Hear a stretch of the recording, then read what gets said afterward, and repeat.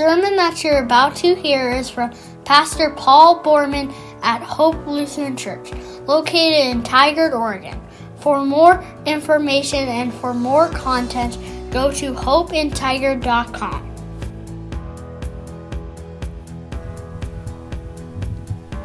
We've been taking on this epic sermon series, walking week by week through the entire Gospel of Matthew, and we have arrived here at Holy Week. Jesus does so much. He teaches so much during this week, and this is how he begins it. He rides into Jerusalem as King. I'll ask you to please stand for the Gospel reading. We'll read Matthew chapter 21, verses 1 through 11. As they approached Jerusalem and came to Bethphage on the Mount of Olives, Jesus sent 2 disciples, saying to them, "Go to the village ahead of you, and at once you will find a donkey tied there, with her colt tied by her. Untie them and bring them to me. If anyone says anything to you, say that the Lord needs them, and he will send them right away." This took place to fulfill what was spoken through the prophet. "Say to daughter Zion, see, your king comes to you gentle and riding on a donkey, and on a colt, the foal of a donkey." The disciples went and did as Jesus had instructed them. They brought the donkey and the colt and placed their cloaks on them for Jesus to sit on. A very large crowd spread their cloaks on the road, while others cut branches from the trees and spread them on the road. The crowds that went ahead of him and those that followed shouted, "Hosanna to the Son of David! Blessed is he who comes in the name of the Lord! Hosanna in the highest heaven!" When Jesus entered Jerusalem, the whole city was stirred and asked, "Who is this?" The crowds answered, "This is Jesus, the prophet from Nazareth in Galilee." This is the gospel of the Lord. You can go ahead and be seated.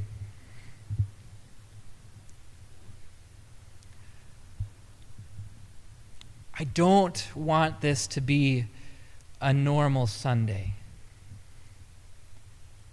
And I hope you'll take that in the best possible way here. I don't want this to be a normal Sunday, that we can fall into that rhythm. We come and we sing and we hear and then we go home and we don't take anything home with us.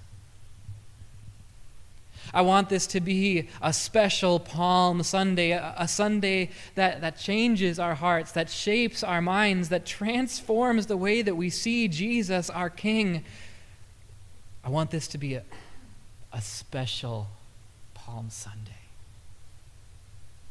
Even though I know that the story we heard may seem a little bit normal. I'm saying that maybe in a little bit of a literary fashion. We can plot the points of this story.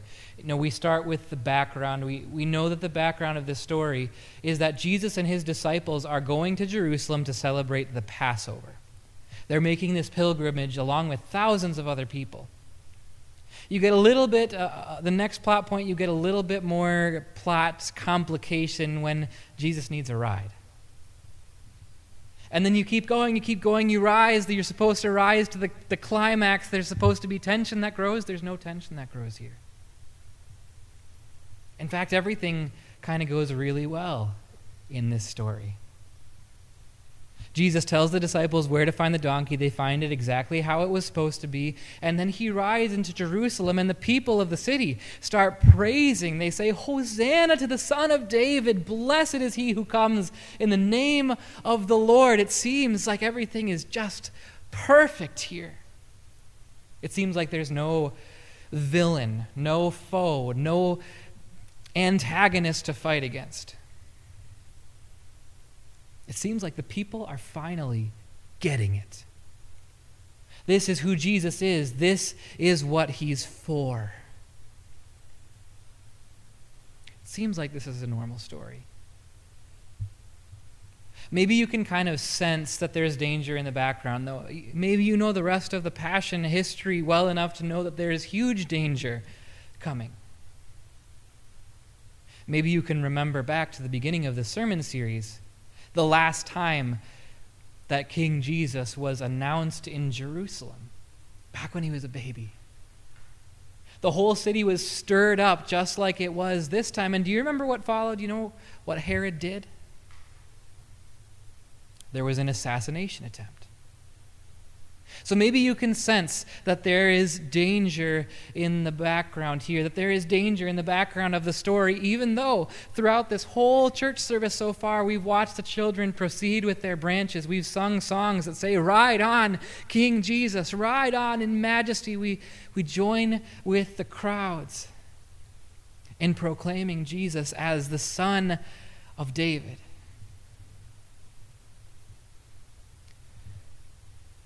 But I don't want to have a normal Sunday today. A normal Sunday where we come and we praise and then we hear and then we go home and we lose it. I want you to see your King today. Matthew wants you to see your King today, and he wants you to see two things about your King. One, that he is sovereign. And two, he is gentle. See your sovereign King. See your gentle King. Jesus is sovereign. When I use that term, I use it kind of in the technical way. You know, when we speak of a sovereign, we're talking about a king or a queen. And that sovereign person is sovereign, and the benefits of being sovereign are that they have knowledge that no one else has. And they have authority that no one else has. They are sovereign. Matthew says, see your King. Jesus is sovereign. How sovereign is he? He sent 2 disciples ahead of him. He told them what to do, he told them how to do it, and he told them when to do it. He is sovereign. He has that authority, and he has that knowledge. He knew exactly what was going to happen. He knew where the donkey was going to be. He knew that someone was going to speak to them about it, and he told them what to say. Jesus has authority. He has knowledge. Jesus is sovereign. But now I want to show you why Jesus being sovereign is so good for us. Jesus knows. We don't. You know, we'd love to think that we understand what's going on in our lives. We'd love to think that we understand what's going on in the world. We'd love to think that we understand the present tense, that I understand what's going on in my life right at this very moment, but we can't. Only Jesus can. There are so many details happening in the present that we cannot possibly gather them all together and make sense of them in the present tense. We can't do that. Only Jesus can. There are so many things going on in the world, in world politics, in world economics. We can't possibly understand the present. We can't understand the past either. Only Jesus can. We can maybe do a little bit better with the past because we have time to study it, but can anyone in the world, do you think anyone in the world really understands where COVID came from and how it blew up and why things happened the way that it did? Do you think anyone really understands that? I think only Jesus does. We can't understand our past, our present, much less the future. There are so many variables that go into it. I don't know what I'm having for lunch today. I won't know what I'm having for lunch until 2 minutes before I'm having lunch. That's how little I understand about the future. Much less can I predict my mode of transportation like Jesus did. Jesus is Lord of the past, present, and future, and he showed that to us in this text. He is Lord of the past. That prophecy from Zechariah that we read, it was made 600 years before Jesus. And Jesus knew that this was the exact right moment to fulfill that prophecy. Jesus is Lord of the past. He is also Lord of the present. He knew all of the details that were happening in the present tense in the world. He knew exactly where that donkey was going to be tied. And Jesus is Lord of the future. He knew that someone was going to ask a question. And he gave them the words to say. And it came true exactly as he said. Jesus is Lord of the past. He is Lord of the present. He owns the future. He knows. See, that's what makes him a perfect sovereign. See, he understands exactly what needed to be done to save us. And he had all the authority in heaven and on earth to carry it out. Now, let's apply that. I want to bring the fact of Jesus' sovereignty into our lives here. My dad has this saying. He says that Jesus never white knuckles it. Maybe you understand that phrase. When you white knuckle something, you're not sure that your plan is going to work out. Jesus never white knuckles it. He never gets anxious about whether or not the plans that he puts into place are going to be worked out. He knows. So how does that apply to our lives? I'm going to be a little bit facetious here, and I'm going to talk about the donkey. This donkey was an unbroken beast of burden. Hadn't been trained to carry a person. My cousin back in Wisconsin, he handles horses and he handles donkeys, and so he told me, he gave me insight into this, and he said, that's strange that an untrained animal carried someone through a crowd of screaming people and did not bolt and did not buck. And he gave me this insight too. He said, horses, donkeys, they're like emotional sponges. They adapt to the emotions of the rider. They understand that if the rider is nervous, the horse is going to be nervous. If the rider is excited, the horse is going to be excited. If the rider is calm and confident, the horse will be calm and confident. So again, how does this go into our lives? I want to ask you this question to consider. What happens if it's Jesus in the saddle for us? What happens if it's sovereign Jesus, who knows everything that needs to be done for us and has all the authority to carry it out? What if it's Jesus in the saddle of our lives?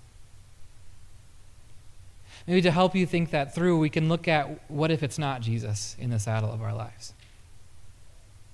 No, what if it's world leaders that are in the saddle of our lives? What if it's world economics that has an impact on our lives? What if it's ourselves that's in the saddle of our lives? What then?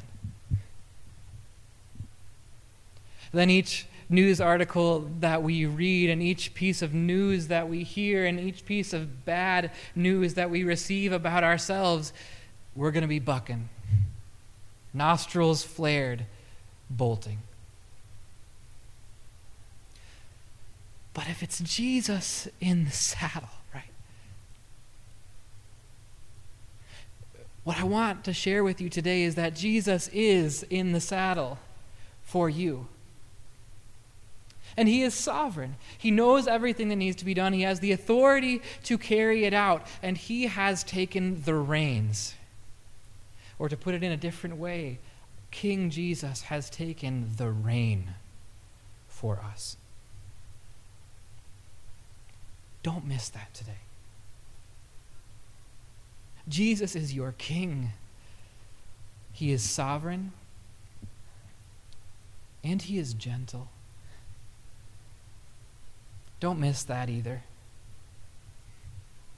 He's so much more gentle than you and I will ever know. You know, most of the people who went into Jerusalem on their pilgrimage to celebrate the Passover, they walked. Jesus rode. And he intentionally chose a donkey.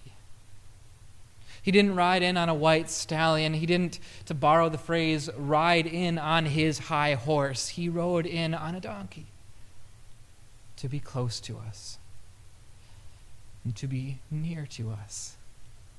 He's gentle. I don't think I can overemphasize that fact to you. I think probably I need to be reminding you of that fact a lot more often.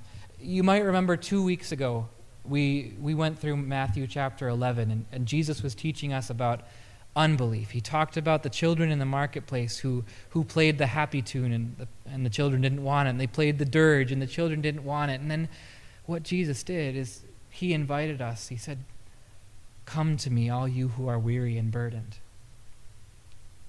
And then he said, "Take my yoke upon yourself. My burden is light." And then he said, "Learn from me because," and this is what he said, he said, "This is what's at my core. I am gentle and humble." And I didn't understand what kind of impact that was going to have. That reminder that Jesus is gentle. Later in the week, a dear soul reached out to me and said, "Pastor, thank you for reminding me that Jesus is gentle." I had a hard week and I started being angry at God. I'm so glad to know that he is gentle for me. And then I had another dear soul reach out to me and say, "Pastor, thank you for teaching me that Jesus is gentle and that he comes near to me. My whole life I thought that I needed to keep a distance from Jesus because of my sin. But now I know that Jesus is gentle. And he'll never nail me to the wall because of my sin. And I can come near him." I had no idea the impact that would have, that people would know that Jesus is gentle. And now I get to reflect that God has given me another text where I can remind God's people that Jesus is gentle. This is your Jesus who loves to have little children climb up on his lap and pull on his beard. And this is Jesus who was so humbled to have a prostitute come in and wipe his feet with her tears. And this is Jesus who is gentle, so gentle, that when he shows himself as king, he rides in on a donkey. You know, it's a donkey. You can't not approach someone on a donkey. There's no way you can feel like you're not enough to talk to someone sitting on a donkey. And you can't feel like you're too dirty to talk to someone on a donkey, right? And you can't feel like you're too low to come to someone on a donkey. This is what Jesus does. When he chose to come into Jerusalem, this was the moment that he first allowed people to see him as king. And he showed them what kind of king he is. Gentle, humble, riding in on a donkey. Jesus is not a sovereign who is far off. Jesus is a sovereign who gets off his throne, humbles himself, and sits on the back of a donkey to come near to us. You can look at this story with the eyes of faith, and you can see what Jesus is doing. He's coming to you on the back of a beast of burden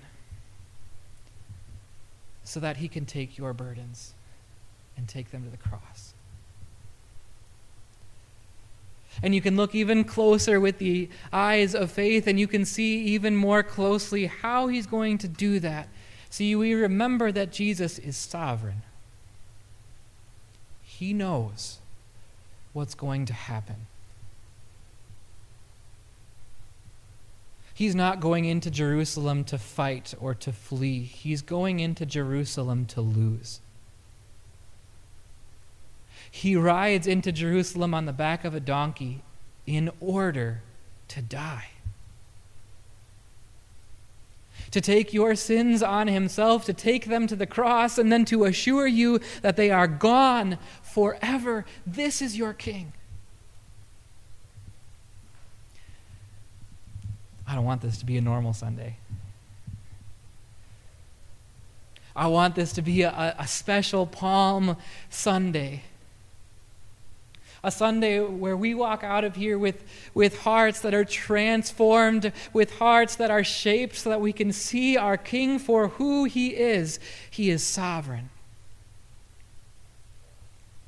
He knows exactly what needed to be done to save us from our sins. He is sovereign. He had all of the authority in heaven and on earth to do it, and he is gentle. Which means that he has the heart to do it for you. And he has. So now I know that each one of you has many things weighing on your hearts. All of us do. But I want to suggest to you that the more that Jesus and his gospel weighs in your heart, the less weight you will carry with you. And the more that Jesus and his cross and his resurrection fill your heart, the less your heart will be able to be filled with fear and doubt and longing and worry and hurt and anxiety. See your King today. He comes to you humble and gentle, riding on the back of a donkey to save you from your sins. Let's pray. Lord Jesus, you are the one in the saddle of our lives. You are the one who takes the rein for us. You are our King. You have the heart, the knowledge, the authority to rule for us. Lord, open our eyes to see you as our King, to quiet our hearts, so that we will not be afraid, but that we may live under your hand and sing, Hosanna. Amen.